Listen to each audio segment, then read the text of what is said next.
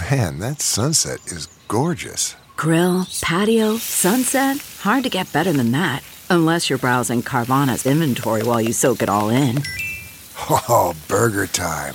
So sit back, get comfortable. Carvana's got thousands of cars under $20,000 just waiting for you. I could stay here forever. Carvana, where car buying meets comfort meets convenience. Download the app or visit Carvana.com today. CarMax is putting peace of mind back in car shopping by putting you in the driver's seat to find a ride that's right for you. Because at CarMax, we believe you shouldn't just settle for a car. You should love your car. That's why every car we sell is CarMax certified quality, so you can be sure with upfront pricing that's the same for every customer. So don't settle. Find love at first drive and start shopping now at CarMax.com. CarMax, the way car buying should be. Okay, picture this. It's Friday afternoon when a thought hits you. I can spend another weekend doing the same old whatever, or I can hop into my all-new Hyundai Santa Fe and hit the road. With available H-Track all-wheel drive and 3-row seating, my whole family can head deep into the wild. Conquer the weekend in the all-new Hyundai Santa Fe. Visit HyundaiUSA.com or call 562-314-4603 for more details. Hyundai, there's joy in every journey. Welcome to How to Survive with Danielle and Christine, the show that teaches you how to survive the things that might kill you. Like a mega drought, or falling through ice, or getting catfished. And the things that just make you wish you were dead. Like being in the fifth wheel, or getting crapped on by a bird. Garen. Or correcting your boss. Don't do that. Also Garen. Man, you know what? Play that theme song. I'm getting pissed. Play it. Ground is shaking under our feet. Mountains on fire, flooding in the street. Can't breathe the air, can't fight the feeling. Goblin down, Xanax ain't the way to be dealing. Gotta do better than just getting high. We gotta stick together if we're gonna survive. Ooh, how to survive. Ooh, how to survive. Welcome to How to Survive with Danielle and Christine. I am Danielle. I'm Christine. You had something to talk about today, which I'm excited to hear. The Queen died. You're fucking kidding me. For the listeners who haven't heard. Yeah. What was your reaction to the Queen dying? Devastation. It came out of nowhere. What did she die of? I like someone tweeted, I don't know, I think she was pushed. Which was hysterical. What I thought was funny, I can't remember if this is New York Times or LA Times, I think it was LA Times, was that it was said the UK is reeling and struggling to re-identify itself right at this, shock or sort of struggling to find its new identity. Right. And I'm like, this can't have come as a surprise. I mean, I don't think it's that it's a surprise. I think it's just that she's always been their queen. She was their queen for 70 years. So I think it's just, I don't know how it affects people on a day-to-day basis, because I don't know what majority of the country are royalists, as they call them. Yes. Every time I hear someone talk about the queen, they all think it's fucking ridiculous. I mean, people who live there, not Americans. I don't know why Americans are obsessed. I don't get it. Some Americans are very obsessed. Very into it. Yeah. I mean, my tweet was, Jesus. No, I said, geez, you'd think Claire Foy herself had died. Yeah. Who played, the Queen on The Crown, because to me, she is a national treasure. That would have upset me. Or Olivia Colman. I knew Olivia Colman was the more relatable reference, and I knew more people would like it if I did that. But I felt strong in my heart that I wanted it to be Claire Foy is a good one. And next up, we'll have Imelda Staunton, I believe, replacing. Oh, did she? I think she's the next actress to play the Crown. Oh, is she? In the Crown. I think so. Because now she's older. Yeah. Right. Okay. I know the name, but I can't picture her. I think she was in Harry Potter as well. Oh. Okay. I think every British actor was in almost Harry Potter. Every. Yeah. So that doesn't narrow it down. Yeah. But Dudley Moore was, and he's dead. He played a ghost. He played one of the ghosts. He didn't. All the dead Brits. Yeah. Played all the ghosts. Yeah. I saw this other headline. I don't think I sent this to you, Danielle, in the LA Times. And so it's a misspelling. It's so I don't know. I know the LA Times is probably struggling and they need some. I kind of want to send them like a Grammarly subscription, but the upgraded one, not the free one. Oh, okay. Humanity is at risk. We aren't facing up to it? ? Okay. And I was like, are they just, it's all Gen Z staff? Okay. We aren't facing up to it? Have I told you how this is my number one online pet peeve with the question marks? Have I told you that? I know you don't like, I have to constantly take question marks out of texts that I respond to you with because I often do that. Oh, I'm sorry. I don't mean to be an asshole about it. It's just the constant tweets of people saying, this was supposed to be the best day of my life. Yes. But then, I'm like, no, it's not proper. It's just the grammatical errors abound. It's not an error. It's a choice. It's like it's a way stylistic choice. But you're right. It's of a generation. Yes. So then I realized it's not supposed to be that way. It says we facing up to it. We facing up to it. It's supposed to say, why aren't we facing up to it? Oh, that's hysterical. But it's been aren't we from the LA Times. But it's been there for 2 days and it still isn't fixed. We facing up to it. Anyway, you know what? We all make mistakes. But it seems like if you're, one of the biggest cities in the United States. No, it's a very old newspaper. It's a little silly. The other thing about the Queen is that it's so funny to hear. Look, I know there are subtleties to this that I'm not, taking into account, but I think it's very funny to praise a woman for literally not stating her opinion.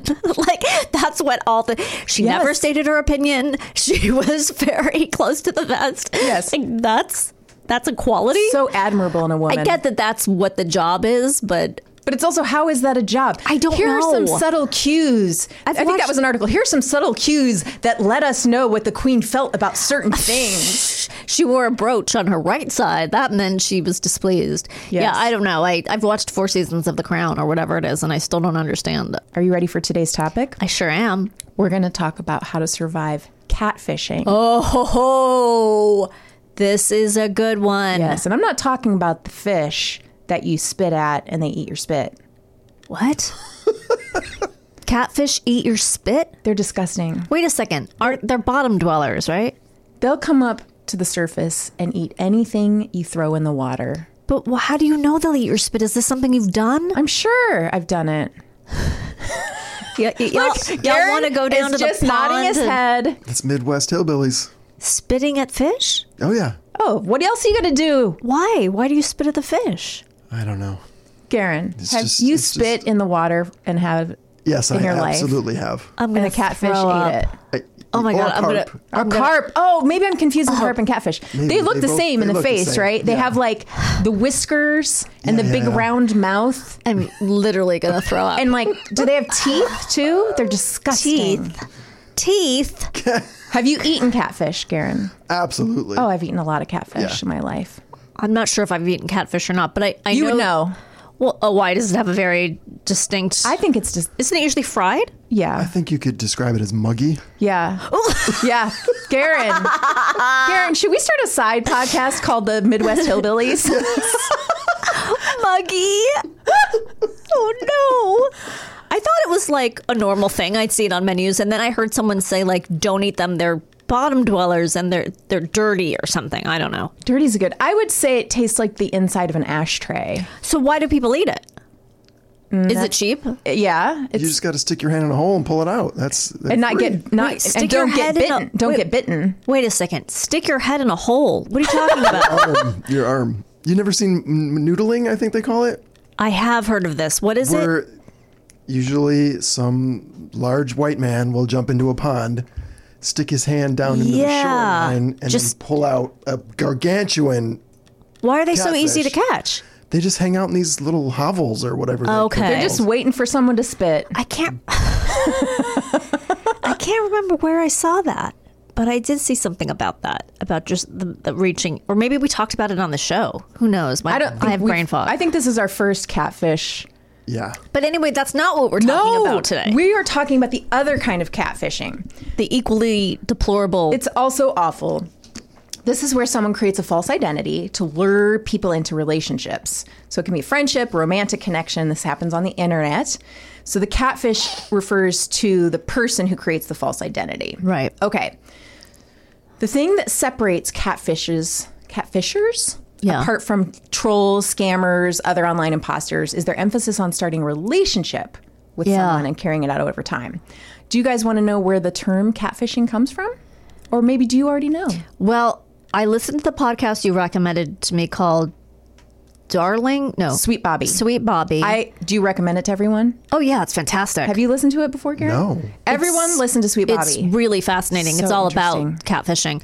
But they explained it on the podcast, but said that it's not necessarily true. It might be apocryphal. But anyway, apocryphal. But anyway, go on. What a great word you've just thrown out. I'm going to tell you, first of all, let me say I got a lot of great information from Teen Vogue. Really? And WebMD, an article from VPN Overview, which thanks VPN Overview. So, do you guys remember the Nev Schulman documentary called Catfish? Right. So there was a guy in there. He was actually the partner, I don't know if he was the husband, of the woman who was catfishing Nev Schulman. He was the husband, it says, who tricked her. And he shared this anecdote. They used to tank cod from Alaska all the way to China. They'd keep them in vats in the ship. By the time the codfish reached China, the flesh was mush and tasteless. So this guy came up with the idea that if you put these cods in these big vats, put some catfish in with them, and the catfish will keep the cod agile. Right. And there are those people. Because they're chasing them around. Yeah. Right. Who are catfish in life. And they keep you on your toes. They keep you guessing. They keep you thinking. They keep you fresh. And thank God for the catfish, because we would be droll, boring, and dull if we didn't have somebody nipping at our fin. Oh, so he thinks he's the hero. He thinks he's scored. Right. That he's with this woman who's catfishing another people. guy. And that's the origin. Right. As far as I could research. Yes. And 2 different sites that I went to. And is it that guy who coined it? Well, I think. I mean, wow. That's as far back as I checked a couple different places, and that was every place I checked said that. So okay, yeah. If anyone wants to actually me, go ahead. Knock yourself out. Speaking of, I said that on the last episode. Well, the last episode I said that, which was about the lottery. Yeah. And my husband was like, hot diggity dog, and used it as an opportunity to actually me. And he was like, I just want to let you know that it's Massachusetts that has the highest number of people buying lottery tickets. How did he know that? He looked it up. Wait, he just to actually? Yeah. That's the kind of marriage I'm in, Danielle. Jesus Christ, keep it. My husband tells me I'm challenging him. That's really like he went out of his way to challenge you. That's right. Okay, you know what? He's keeping you fresh. He's my catfish. Yeah. Why do you think people catfish? It's a sense of power. That's a good answer. It's not on this list, but I do think you're right. So here's some reasons why people may do this. Poor self-esteem, depression or anxiety, to hide their identity, targeted revenge, targeted harassment, to explore their sexuality. Mm-hmm. Often people are pretending to be the other gender. A catfish may try to scam money from their victims, or the catfishing is the first step in a plan to kidnap or physically abuse them. Whoa. That's a dark end of the spectrum. So how common is catfishing? So here are the most recent stats I found. First of all, it's thought to be highly underreported. Oh. Because a lot of people are embarrassed. They're embarrassed to admit that this happened to them. This is from the FBI. This is from 2018. And this only relates to when money schemes are involved. So this isn't about when people are just doing it to, trick someone into dating. They call it confidence romance fraud. In 2018, the number of victims filing these complaints increased to more than 18,000, with more than $362 million in losses. Jeez. An increase of more than 70% over the previous year. Oof. Would you guys like to know some signs that you're being catfished? Sure. Number 1, the catfisher won't pick up a phone call. Right? Yep. Guys, I'm catfishing everyone I know. I'm catfishing my mom. They don't have many followers or friends. Someone on multiple platforms beyond a dating app, such as Instagram and Twitter, is easier to verify because you can see how legitimate or illegitimate a following they have. The more consistent someone is across platforms, the more likely it is they are who they say they are. Okay. Right? Next, their story doesn't add up or seems too good to be true. Additionally, they may tell stories about having high-level jobs or family wealth to make themselves seem more attractive. They may invent stories designed to make you feel sorry for them, like a bad relationship or a difficult family background. So these are all things to watch out for. Okay. If you're unsure whether a person is who they say they are, conduct a Google reverse image search. Okay, I don't know how to do this. How do you do that? Okay, I'm going to tell you. First of all, just Google reverse image search. And then, you type in Google reverse image search? And then you take the image and you plunk paste it in. Okay. And then it'll show you where those images appear. There was this one woman, Hope, I don't know her last name, doesn't matter. She actually catfished a lot of celebrities. She catfished, Brad Paisley and his wife. Okay. Who's also an actress. She was in Father of the Bride. Oh, yeah. Kimberly Williams. Thank you. I'm glad you remember her name. Another country band, John Henson, who used to host Talk Soup. So random. It's like such a weird... Right. Oh, and Kate Gosselin. So she catfished all of these celebrities into believing she had a daughter with terminal cancer to get them to sing Amazing... she got Brad Paisley to sing Amazing Grace over the phone. What? She got them to send... So this wasn't about money? No, she never tried to get money from them. So it was attention. She just wants attention. They called it Munchausen by internet. Instead of by proxy, like Munchausen by internet. Somebody termed that. But meaning she wanted she got off on the pain of others on the internet? Well, she was trying. Okay. So she took images of a real girl who had actually died of cancer off of that she found on the internet and used those pictures to pretend that was her daughter. Their life sounds a bit too exciting, especially for catfish with low self-esteem. The opportunity to try on new, more exciting personalities online and feel admired for fake accomplishments may be what's driving them. So I think this is a lot of these people's motivation. Yeah. It's like they get to... I could be a totally different person and I can have someone believe me. Yes, it's like I didn't do theater in school, so here I get to try this out. If you're talking to someone whose past week had more activity and excitement crammed into it than the average person sees in a year, it's worth asking them questions that force specificity. Asking them questions that force specificity. That's a hard word to say. It is. So you can see if any holes in their stories appear. That can be true, too, if the excitement at hand veers more on the side of tragedy, losses, and other events. Okay. Their only photos are professional.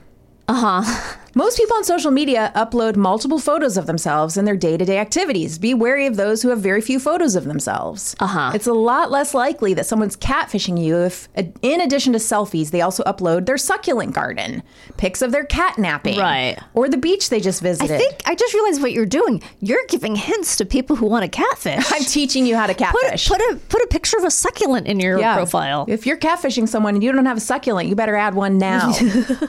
Succulent for suckers. Yes.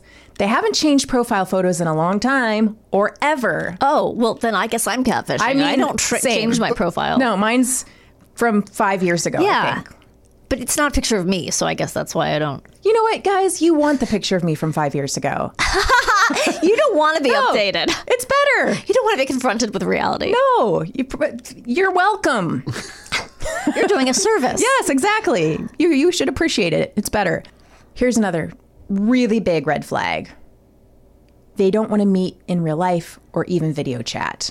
Yep. Right? Push for a video call if you're unable to arrange an in-person meeting, especially if the other person lives far away.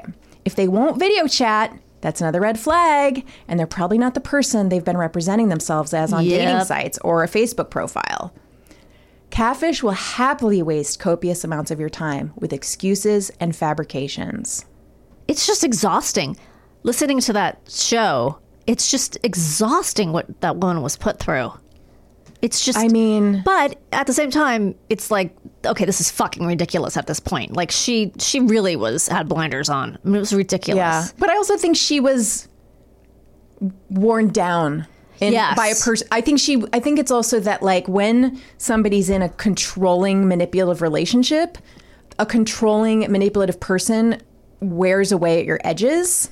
Slowly. Yeah, that's true. She was kind of brought to the, and so I think that your sense of one sense of reality in that type of controlling, manipulative, abusive relationship. Like we said before, it's like a cult. Yeah, like your mindset. Your changed. mindset is not what it was. Right. They do make plans with you, but repeatedly cancel. Isn't this everyone in LA? I was gonna say. Right. I'm being catfished by everyone. By all my friends. Yes, and exactly. Business associates. While some catfish will refuse the bait to meet you point blank, others will enthusiastically make plans with you, only to cancel time and time again. A cornerstone of catfishing is the art of making excuses, and they've likely got a long list at the ready for why so sorry they can't actually meet you tonight. Right. Or why they're no longer free for that phone call. And just to note on the plan making front, although you may be eager to finally see this person IRL, always arrange to meet in a public space, especially for your first time meeting an online connection. Yes. If you're suspicious, don't meet them like and then when they're like, hey, I have a great dark alley. It's really far away and it's so it's a dark. Dead end. Yeah. I'm bringing my stabbiest knife. You might want to ask for a different spot. They ask you for deeply personal information, but keep things about their own life vague. If someone asks for your social security number, we can hopefully all spot that as a red flag. What we really mean by personal information here, though, is someone asking you probing questions that seek to get your guard down and encourage vulnerability. Yeah, I was going to say, especially if you're a woman, most men aren't going to ask you more about yourself than they're going to talk about themselves. So that right there is a red flag. That's sad, though. Isn't that a sad state? Yeah, but isn't that true? I don't know. Maybe I've been lucky to have a lot of men who are good. I'm making a generalization. Yeah, but I do think that men are less inquisitive about details. In my general, online dating experience, because I did do decent amount of online dating. There certainly were I remember going on an online date where I'd already gone on an online date with him and he didn't even remember. Wait, did you remember?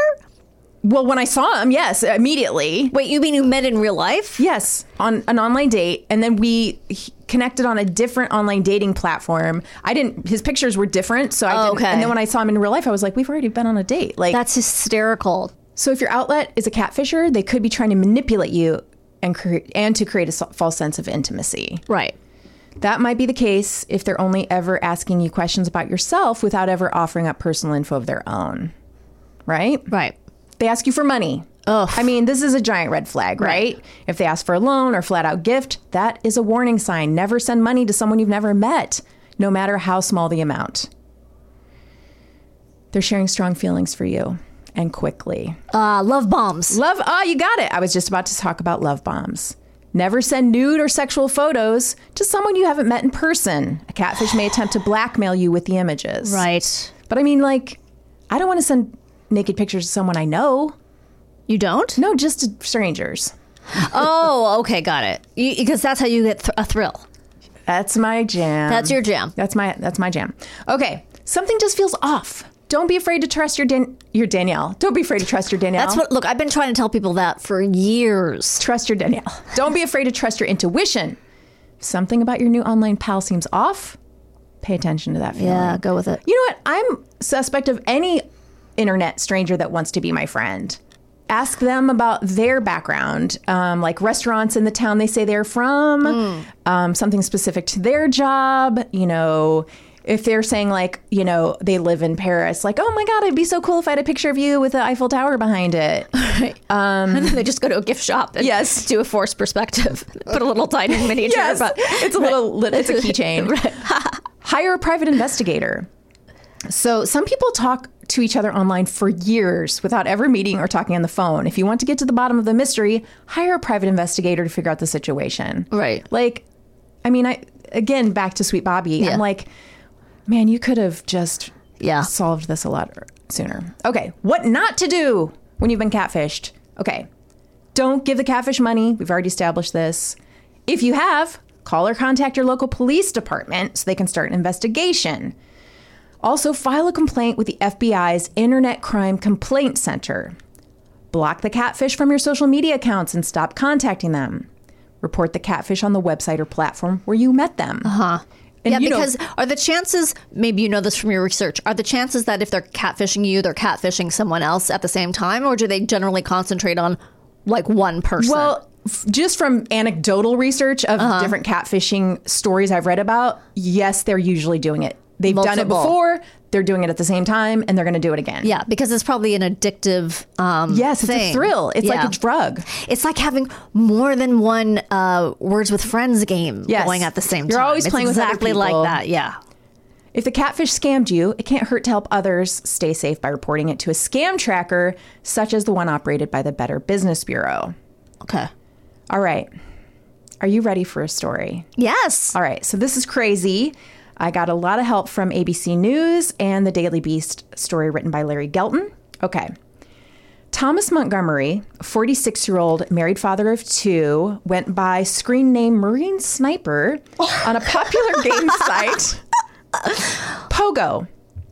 Accidentally, he went into a teen chat room for this game, Pogo.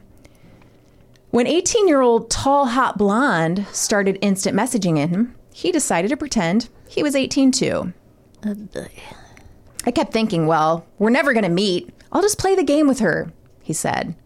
Before long, the flirtation became a romance. Oh, boy. Tall, hot blonde's instant messages revealed that her real name was Jessie, a softball-playing high school senior from West Virginia. She sent Montgomery photos that lived up to her screen name, and then some. There were some very provocative poses, he said. In return, Jessie wanted to see what he looked like too, so he sent her his photo from Marine boot camp. The picture was 30 years out of date.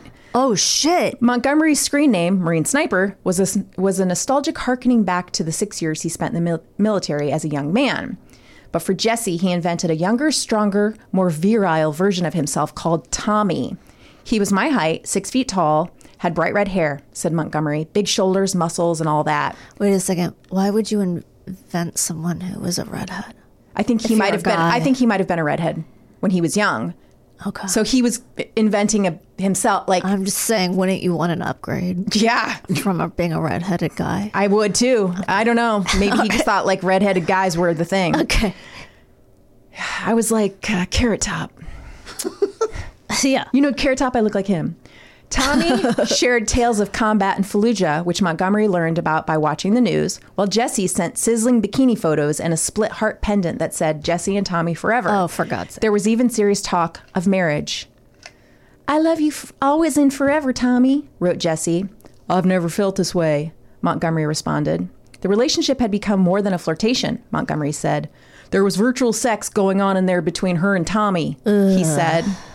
Not him. Tommy, yeah, I know. I love how he separates that. Well, Montgomery said the virtual sex made him feel kind of dirty. He was in too deep to sever ties with her. What could he possibly do? No, I know. He had no choice. If I was smart, I would have just ended it, but it was like a drug that I needed every day, he said. Montgomery seemed to be losing touch with reality. Uh-oh. He wrote a note to himself. On January 2nd, 2006, Tom Montgomery, 46 years old, ceases to exist and is replaced by an 18-year-old battle-scarred Marine. He is moving to West Virginia to be with the love of his life.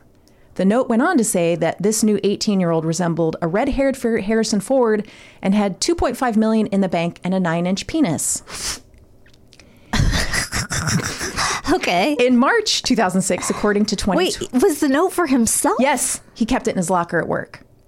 So, I don't want to give away the ending. I don't know the ending, but do we know why he did this, or will we find out why he wrote this note? In his mind He was separating. He was separating reality. Like, I'm going to not be this guy anymore, and I'm going to become this guy. Oh my God. In March 2006, according to 2020, one of his daughters was using his computer when Jessie IM'd him. Montgomery's wife sent the love letters, photos, and Montgomery's wife found the love letters, photos, and mementos from Jessie, including a pair of red panties. Oy, gewalt. She sent Jessie a photo of her family and a letter. Let me introduce you to these people, she wrote. The man in the center is Tom, my husband, since 1989. He's 46 years old. Jessie was horrified and broke off the relationship immediately. She sent him a text message that said she hated him. You should be put in jail for this. Yeah.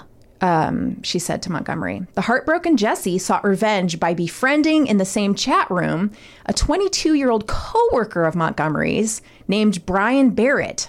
His handle was Beefcake, for whom Montgomery had been a mentor.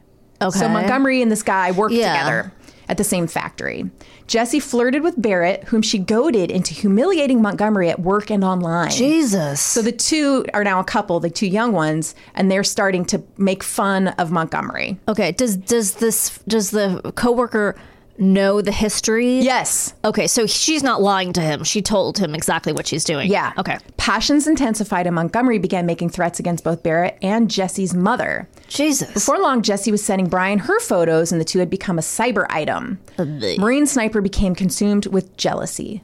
Brian will pay in blood. Montgomery IM'd to Jessie. His messages became increasingly violent as he was forced to watch their romance blossom in the same chat rooms he used to frequent with Jessie. Jessie and Barrett took to the internet to make sure everyone knew Montgomery was a liar. They were going into these chat rooms and letting people know that he was actually 47 years old. They almost made him out to be a pedophile. This is what Montgomery's lawyer said. Okay. But the IMs, then there were IMs from Tall Hot Blonde, Jessie. She goes back to Montgomery and is resuming her relationship with him. What? Yeah. Here's Tall Hot Blonde. I ache to be with Tommy. She's writing this to Montgomery. Do you miss it, Tom? More than you will ever know. Oh, God. My heart aches to hear you call me your Tommy. I wish I could be that 19-year-old Marine for you. I know, Tom. Jessie took up with so she takes up with Montgomery again. In his mind, wrong with people? He's hit the jackpot again, and he's so like now he's being accepted for being 47, and he still has this hot girl. But she's still pretending he's 19. Yeah, she's like, we're gonna keep this going, and I'll still pretend you're young, and I still want to be with you. Jesus. Montgomery knew he's in his waivers. I mean, that's similar to what my husband and I do. He still pretends I'm young, I think. So that's I get nice. it. He's never expressed this to me. I'm just assuming. Yeah. How else would you get along? That got really dark. I was just being silly, honest to God. It was like a drug. I was addicted to it. I couldn't just end it. At one point, when his wife actually told him to get off the computer and talk to her, Montgomery couldn't. I just told her, I'll get off when I'm done. Oh, that sounded... He will get off. Yeah. Montgomery says nothing sexual happened between them after Tall Hot Blonde found out how old he was, but their IMs tell a different story. I was going to say. Marine Sniper, wish you were nude. What would you do? Stare? That all? Nope. You might get the magic. No wonder she couldn't stay away. I mean, with this scintillating conversation. Make love to me, Tommy. But it didn't last. Jessie told Montgomery they were through and seemed to take up with Barrett again. Montgomery began to go into a downward spiral. The obsession turns into jealousy. Jealousy turns into betrayal and revenge. This is District Attorney Frank Sedita. You really start to get a sense of this person going into an abyss, and it's kind of frightening. And then the tipping point. Barrett, a.k.a. Beefcake, said he was going to meet Tall Hot Blonde in person. Jessie texted him at the last minute not to visit, but Montgomery, who had learned of the plan to meet, was furious.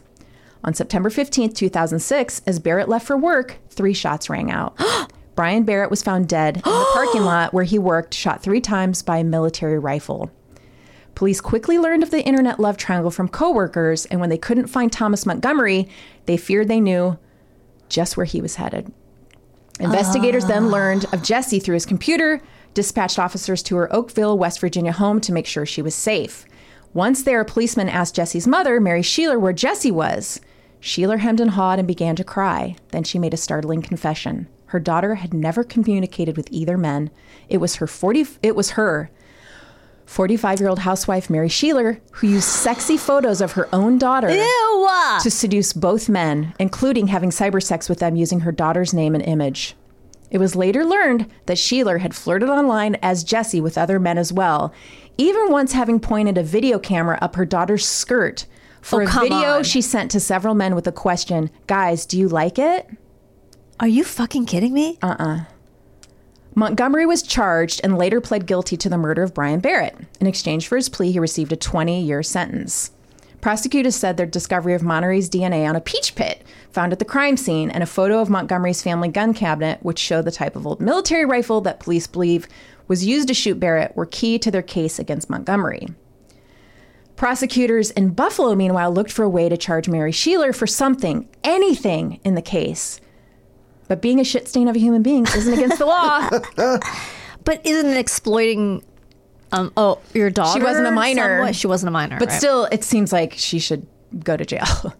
She didn't come away unscathed. Her husband divorced her over her deception, and her daughter doesn't talk to her either. Jesus. This is double catfishing. Yeah. Sheeler, according to a woman who made a documentary about this, has never apologized to her daughter, shown any remorse, or acknowledged wrongdoing of any sort. Oh, no. She's just a psycho. Yeah. I thought this came from the Daily Beast article. These are not my words. The final irony to this case in Tall Hot Blonde is that behind the well-matched youthful sizzle of the Jesse and Tommy personas lay another equally well-matched pair. Yeah. The two malcontented strangers who created them. Montgomery and Sheeler were both lonely people who reached their mid-40s with their best days behind them. Man, that doesn't sound... I don't agree with that. I mean, but for those two. Yeah. Who then created deadly deceptions in the hopes of recapturing the glory of youth and of finding real intimacy by fervently denying their true selves. Had they ever met in real life, Thomas Montgomery and Mary Sheeler might just have been the perfect couple. Wow. I can't believe the guy only got 20 years for killing someone in cold blood. I can't believe she didn't get anything for what she did to her daughter. Like, can you imagine? So there are no laws against internet tricking, or no? And the family of Barrett, the guy who was murdered, is trying. They're trying to get laws passed. Yeah. And I think it's just other families I've read about who have experienced similar things. Not similar to this. I mean, this is pretty specific, but like damage from internet catfishing. But it's not a law per se. You can catfish someone legally. As far as I know. Shit. So the only guy who was real in that story is the one who called himself Beefcake. Yeah. Yeah. No, it turns out he wasn't a beefcake. He was also lying. He was a little chubby, but he was very cute. He was a little chubby. Okay. Well, anyway, that was unfreaking believable. Wasn't that a crazy story? Crazy. Crazy banana times. Yes. And we will be right back with our guest. Holy shit. Okay, picture this. It's Friday afternoon when a thought hits you. I can spend another weekend doing the same old whatever, or I can hop into my all-new Hyundai Santa Fe and hit the road. With available H-Track all-wheel drive and 3-row seating, my whole family can head deep into the wild. Conquer the weekend in the all-new Hyundai Santa Fe.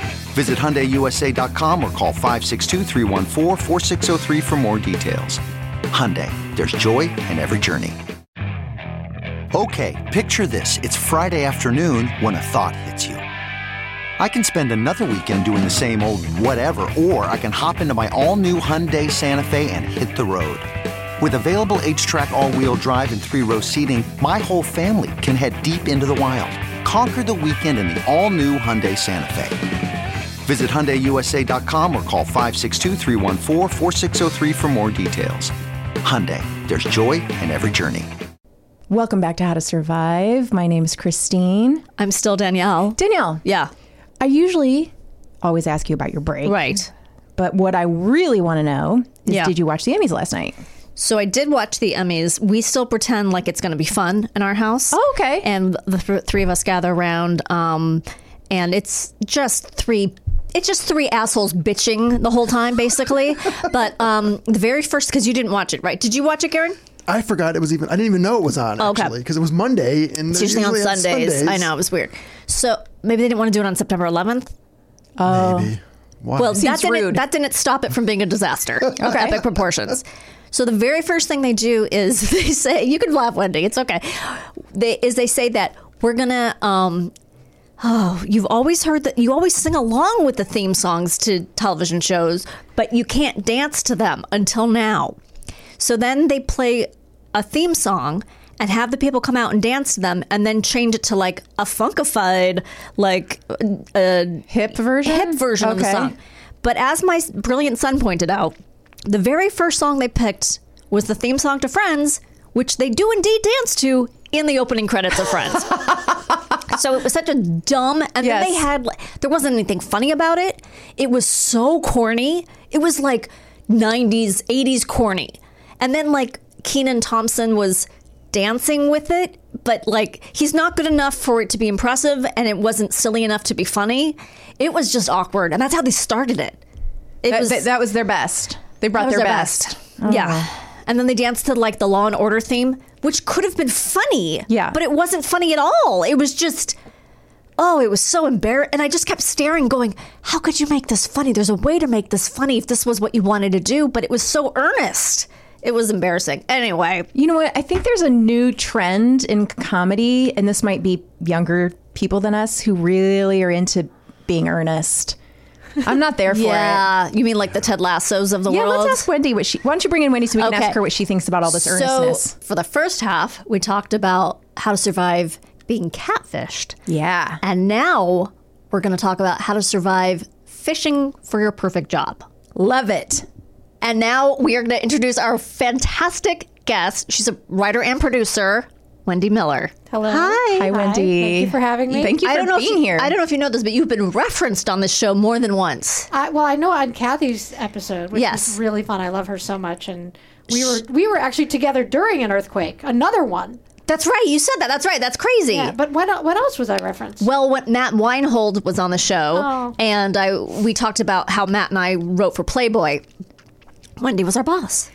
And Wendy's the one who gave us the ridiculous German soft porn reality show for us to dub into English with our own writing. Best job ever. It was fantastic. It was so much fun, and the fact that I got to be in it was like a dream come true for me, because I'm like Lucy Ricardo with everything, and I just want to get in it, and I just had such a great time working with you guys. Also Wendy was a child actor. You were a model and actor, right? That's right. Yeah, that's right. Tell me what your roles were when you were a child. Well, it was mostly just commercials. I did some theater stuff, but it was like my longest running, most successful commercials. I did a commercial with Morris the cat. Oh my God! And I am the very first person in the history of the world whose face was shown in a Morris the cat commercial. It used to just be Morris, and you'd see like a lady's hand and and so I did a commercial where Morris is in a baby buggy.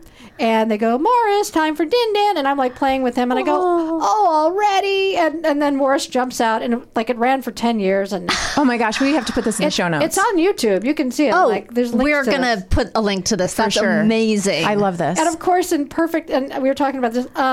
Right before the commercial was shot, I decided to cut my own bangs because... Oh, yeah, of course. Come on. And I was a professional at this point. I'd already done like 10 commercials. And so I cut my own bangs, and then I show up, for the 9 Lives commercial. And my mother had gone out and bought a bunch of like bang wigs. Like, yes. Are not made for kids. And this was like the late 60s. So I looked like Marlo Thomas, except without the fabulousness. And they looked at me and they were like, she looked like a real kid, so they let me be. Wow! So you can see my janky braids, and also everyone's looking at Morris. I mean, let's be honest. Yeah, he did upstage me. So, do you think that was like a psychological ploy on your part to get out of show business or something? I love that thought, because I was not interested in being in show business. I'm not sure if I still am. But I've literally been in this business for 50 plus years. Right. Like I'm like an Osmond that way, except for all the lack of success. So maybe I never even thought about that, because it's a pretty bold move to do right before you're going to shoot a commercial. And it's not. It wasn't your first one, so you knew. Did your mom freak out? Yes, of course she did. Oh my God, that's hysterical. Yeah, it was this big national spot. It ran for 10 years. My husband claims to have seen it as a kid and fallen in love with me back then. So he knew the whole thing. He refers to it all the time. Oh my God. Okay, I can't wait to see this. It's on YouTube. You can see it. All right. Well, we're going to talk about a different part of your showbiz career, which was... Well, I pivoted from being a child star to being a producer. Right. And I grew up in Chicago. And I thought if I could just work at the Oprah Winfrey Show, my life would be set. It was like the biggest show on TV, shooting in Chicago, and I thought, oh my God, I have to get a job there. I have to get a job there. And it was a very, very exciting opportunity, and I actually got hired there. Okay, so what year are we talking? We're talking the early 90s. Okay, so she's already a huge deal at this point. This is Oprah, like, in her prime, right? Yeah. This is like, much. Yeah, every woman is sitting down at 3 o'clock, at least in the Midwest, which is where I'm from. Yeah, 3 o'clock. Yep. I mean, they are not missing Oprah. No, it was the hugest deal ever. Yes. And I was hired. I was actually hired to be on the show because I was fat. And they wanted to do a show about someone going to, like, Jenny Craig and other weight loss places and, like, hearing how they close you, how they get you to buy their services. So their setup was... Wait, that's hysterical because she now owns or Weight Watchers. Partly owns Weight Watchers. Uh-huh. That's amazing. It gets even gets hinky. So wait. So you answered an ad for fat people? Is that they were looking for a fat like the ad said like they didn't say that. I had had a million meetings there because I kept trying to get hired and they were just like no. And finally they were like wait a minute. Oh, gotcha. And so the deal was they wanted me to go to these places and see how they would close me. Okay. Right? Now what they were completely wrong about, which is weird because they were really like the most organized, straight together place I've ever worked in my life. Mm-hmm. They had me going to like Jenny Craig and Nutrisystem with a friend, which as a woman, I don't think you do that. And of course, the friend has a bag with a pinhole camera. Right. So she's walking around, not at all awkward, like on an episode of Scooby-Doo, carrying this bag around. And I'm like, hi, I'm here to lose weight. With my friend. With my friend, who looks like a lady camera operator. So do I need to say more? She's got a boom mic. The whole thing. Got it. The whole time. She's practically wearing like a steady camera. And so...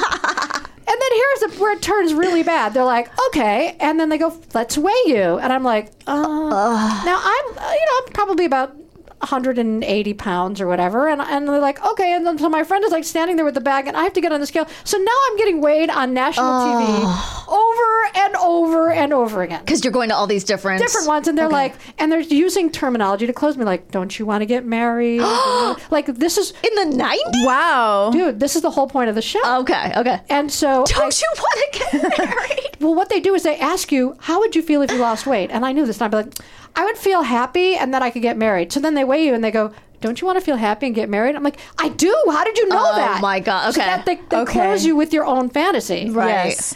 Anyway, I did the thing and we went on the show and it was really fun and we created like a fake diet. I created this thing called the hot dog diet where people would sign up thinking if they lost weight just by eating hot dogs. So they liked me. So they kept me around. Okay. And so then they were doing an episode called Would You Risk Your Life to Save a Stranger? Okay. And I had no training at anything. And I was I'm sorry. At this point, had you been hired as a producer? No, I'm still freelancing. Okay. You're just keep extending me. You're just the guinea pig thrown into all these weird situations. They like that I have ideas. Right. I'm working for this producer, this gay man who's in the closet and really enraged. And so he was kind of difficult. And two producers working with him who were horrible people. I'm telling you, the place was a snake pit. Oof. I had colitis the entire time I was there, and it was rough. And I just wanted to work there so badly because I thought this is the answer to my life. It's in Chicago. It's so everything. So I get put on the show. Would you risk your life to save a stranger? And it's being produced by two associate producers that they've bumped up to producer. So I'm like junior. I know nothing, and now I'm an associate producer on this episode, working with two junior people. So. It's scary. And everyone's under pressure. Enormous pressure. Oh, gosh. My day started at 7 in the morning, and I would be there till 2 or 3 in the morning. Jeez. Like, you literally go home to take a nap and change your underwear and go back to work. Like, it was a rough place to be. Especially if you have colitis. Especially if you got to change your underwear. I don't know. I'm just assuming. I don't really know what colitis entails. Well, luckily, no problems at work. Anyway, so I'm on this episode, and it's all about people who have like run into the middle of the freeway to rescue someone they don't know. The whole thing. Right. Would you say it's self-explanatory? And we're doing the whole thing. I really don't know what's going on. Like no one is explaining the structure of how to produce the show, anything. And I'm just trying to don't get fired. This is my mantra. Whatever you do, don't get fired. Yeah. And so it's a weird place, and I'm trying to find my place there, and I'm not really I'm not of the culture there. It was a lot of very pretty, well-dressed, mean girls, and I'm just not in that world. I never will be. I never have been. Right. I don't fit in, but I'm just trying not to get fired. So you weren't supposed to be on camera for this one? No. I was only on camera for the one. Gotcha. Okay, so they really would freelance producing gigs? That seems so strange. Yeah, okay. yeah. That's a normal thing? Well, I guess they liked my ideas because I pitched a bunch of ideas after the fat thing because they liked the hot dog diet. I came up with other things like, we'll put you on another show. Okay, great. So I was just thrilled to be there. Yeah. So that, the premise, would you risk your life to save a stranger? So they had all these people coming in who risked their lives to save a stranger, and I'm just trying to learn as much as I can. I'm watching the associate producer, who's now the producer, and she's writing the script, and next thing you know, we're actually shooting the episode. Okay. And I don't know where to go. Nobody's told me. I don't know where to stand. I don't know what to do. I don't know anything. So I decided to hang out in the booth. And in the booth, you've got the executive producer, who was this incredibly terrifying woman named Debbie DeMeo. Jesus. Who would walk down the hallway and you'd hear like, dun, dun, dun, dun, dun. Like, she was terrifying. However, I really liked her. Yeah. And I wasn't afraid of her for some reason. Okay. I mean, I've had cancer. What you going to do to me? Yeah. But so we were fine, actually. So I'm in the back of the booth, and we're in between segments. The show is shooting. So Act 1, they've had the guy who, pulled the kid out of the well when he was on fire. Whatever. Right. Every act is the water would have put it out. But this poor kid. It was a dry well. It was a dry well. Every act is a different person, and it's a little convoluted in this whole thing. And I'm standing in the back of the booth, and we're in between acts. And in between acts, Debbie DeMeo is going through the teleprompter for the next act. And she's running through it, and it says, meet Kenny Carlson, who blah, blah, blah. And I'm looking at that, and I go, Kenny Carlson? I think Kenny Carlson's coming later in the show. Okay. I don't think that script is right. And now what do I do? Do I say, I don't know what to do. And I'm thinking, So I'm in the back of the booth, and I go, excuse me. And Debbie DeMeo, reels around. She's like, what? Oh, my God. Her dad was a colonel in the Marines. Oh, okay, Jesus. So she does not suffer fools. And I go, I think the script might be wrong. Coming up in the next intro, I think it's wrong. And so she's like, go get Jill. And Jill was the executive producer. Jill was producing the show. Okay. She's like, go get Jill. And that's not really her name. I don't remember her name. I'm like, oh, okay. And so I run out of the booth, and I run down the hall at Harpo. And I run in the studio, and I see Jill standing there. I'm like, Jill, there's a problem in the booth. They need to see you right away. Okay. And then my vision widens out, and I notice that Jill is talking to the host of the show. Oh. And I have interrupted them. Oh, no. And the host of the show is looking at me like, who is this person interrupting us on the show that I host, in the studio that I host, on the city block that I own? in the world of which I am the queen. What the hell? And I'm like, huh. And I literally take a couple steps back. And Jill's like, okay. So Jill somehow excuses herself, and I'm like, and I go back in the hallway. Jill goes in the booth, and I'm standing outside of the booth. I don't know what to do. Right. Yes. Jill comes out of the booth, tears streaming down her face. Her face is bright red, and she goes, "Don't you ever do that to me again!" And then she goes in the studio, and I'm like, "I'm dead here. I'm dead." So I just go back up to my desk. The show's in production. I just go up to, I get my 3 little tchotchkes, and I just walk out of the building because I'm like, I'm dead here. I'm dead. Oh my God. Years later, I'm working at a network running several shows, a network co-owned by the talk show host. Okay. And I see that Debbie DeMeo now has a job at NBC. Okay. And I worked at NBC a million times. Yeah. And so I'm like, I'm just going to call Debbie DeMeo. All right. Because over the years between the time I ran out of the studio and this job now at this cable, I was convinced I was persona non grata. All these people hated me. I was never going to get hired ever again in TV. I've made the biggest mistake of my life. I can't believe I screwed up. I'm never going to work in TV again. Of course, I'm working in TV. And so I called Debbie DeMeo. And I go, hi, Wendy Miller. She's like, yeah, I think I kind of remember you. And I said, you're part of my worst day ever in TV. And she goes, what are you talking about? And I tell her the story, and she goes, was the name in the teleprompter wrong? Uh-huh.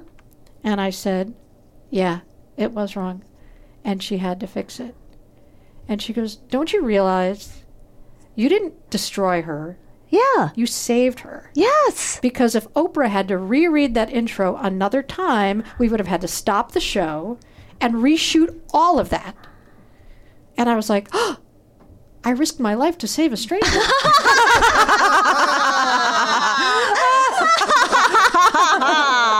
Oh my God. And I bet you she still wants to kill me. Wow. So wait a second. I have so many questions. When you left, did anyone call you? No. So you never heard from any of those people? You never heard from... Did you get paid? Oh, yeah, they paid really well. There was the most organized, together place I've ever worked in my life. It just happened to be a mistake in the prompter. That's not crazy. Right. But why... Okay, I was going to ask you, so what was Oprah like? But now I'm getting the feeling that Oprah is terrifying. I have no idea what Oprah's like. Oh, because that was the first... You never actually talked to her People besides like, that... you worked at the Oprah show with... I don't know. Like, I literally... It's not like she's hanging around with everyone. Okay. Right. Like, I was with low-level gangsters. I was not with capo de capos. But why was it so awful? I mean, am I just being... I guess I'm just being naive. But why is it so awful to come in and say you're needed in the booth? You are needed in the booth. I think... What were you supposed to do? Send a carrier pigeon?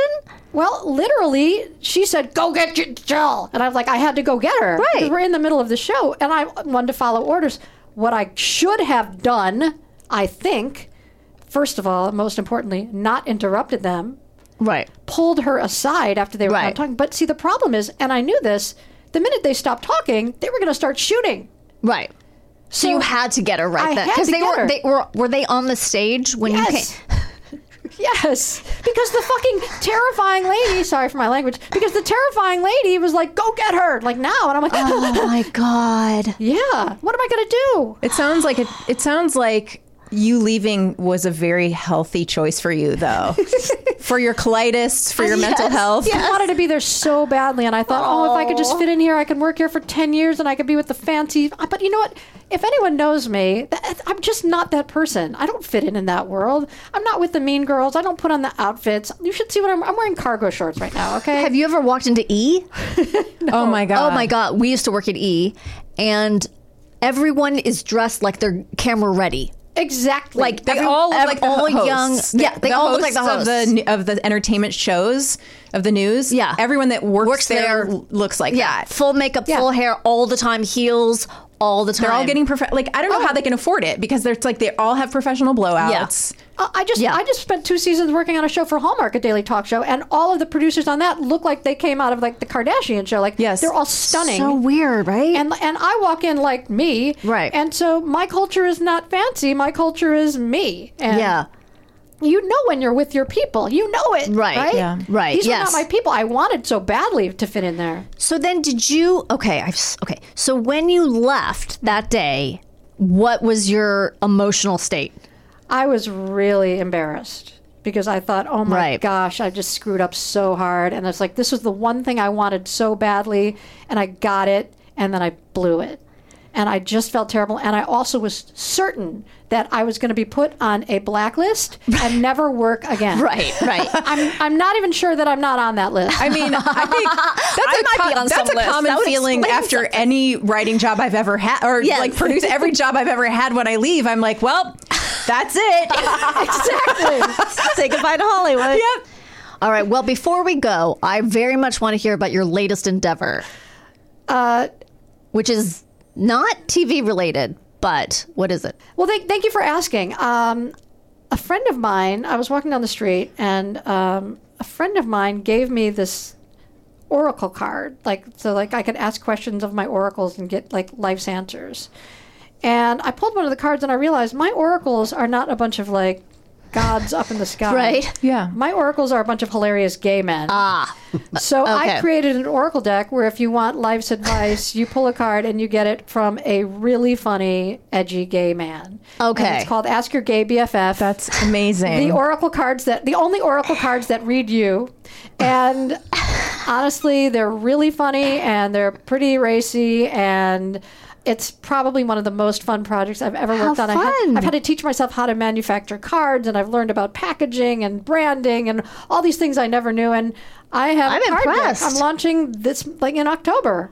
On Kickstarter. On Kickstarter, okay. Yeah. So we'll look for you on Kickstarter. What is it called? Well, the company's called cardtobelieve.com. Okay. Right? So look for Card to Believe, cardtobelieve.com, and that's where I'm going to have these cards and some other very, very fun things that are coming up soon. Can you believe it? That's it's exciting. Very exciting. And also, all I can think about is that I want you to go on Shark Tank.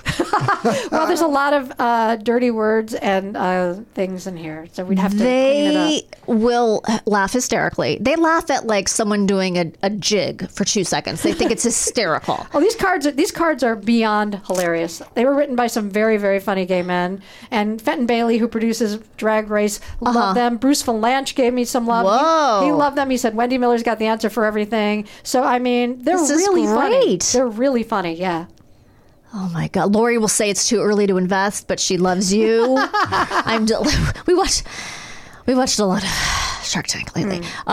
That's great. I can't wait to see it. I can't wait for it to hit. So the idea is if it gets funded, then you'll produce them and sell them online? Yeah. Okay. And then people can have them. And I mean, they really exist. So, you know, they're just really, really fun and they're funny. And you get a yes or a no or a maybe. Okay. And it's been really fun for me just to kind of learn how to make cards. Yes. Dealing with manufacturing in China and just... The Tonys are starting Try Me Again in 9 hours. Okay, that's great. That is fucking hilarious. Okay, I just read one and I'm already in. I love it. Thank you. Very funny. Okay, well, Wendy, I'm so glad we got you here. What a great story. Such an amazing story. 2 daytime drama. I know. Talk show dramas back to back. We love it. We're here for it. If anyone's worked for Sally Jesse Raphael and wants to come in. I know we already know so many people that work for Ellen, but they're not allowed. They're all quiet. They're just scared for their lives. Anyway, thank you so much, Wendy. Thank you. We will be right back with what did we learn today? Danielle. Christine. Are you ready to learn what we learned today? I am. Imelda Staunton is a British actress who portrays Dolores Umbridge in the film adaptation of Harry Potter and the Order of the Phoenix. Okay. Got it.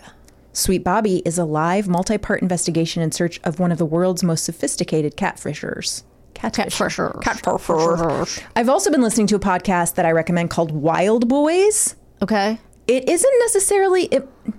It's real life, but not... online, so not catfishing per se, but I think these boys are tricking a community. Ooh. And it's in Canada, and it's really fascinating. Okay, I'm listening to it on the way home. I have not listened to the end yet, so I don't know what is up, but I recommend it. Munchausen by internet occurs when medically well individuals fake recognized illnesses in virtual environments, such as online support groups. Gotcha. No meet, no video chat, always canceled plans, red flags. Right. If you do end up meeting, do so in a public place. Yes. Trust your Danielle. That's right, always. And your gut. In any circumstance. Don't give people online money. Ever. No, just... Also, don't give people your dating money. I've done that. No, and not gotten paid back. That's not a good idea. If you're dating someone and they want your money... It's a problem. You should... That's a red flag. Yeah. Guys, this has been alarmingly fun. It has been alarmingly fun. This is a red flag. How much fun this is. There's a bull running toward us. The flag is so red. We should stop because I'm in danger of having too much fun. Please check us out at Pod How to Survive. You know where to find us. We love to hear from you. Yes. And eventually, I promise we're going to read your letters. Yes. You know what's happening? We're going too long. We have too much material. We have too much to say. But we'll get to them. So please keep them coming. Don't think we won't get to them. Don't think we don't love them. And if we haven't answered, it's just because we're overwhelmed creating this content for you. Yes. We want to make it good. We want it to be quality. Should I stop talking? No. Okay. And as always, remain calm.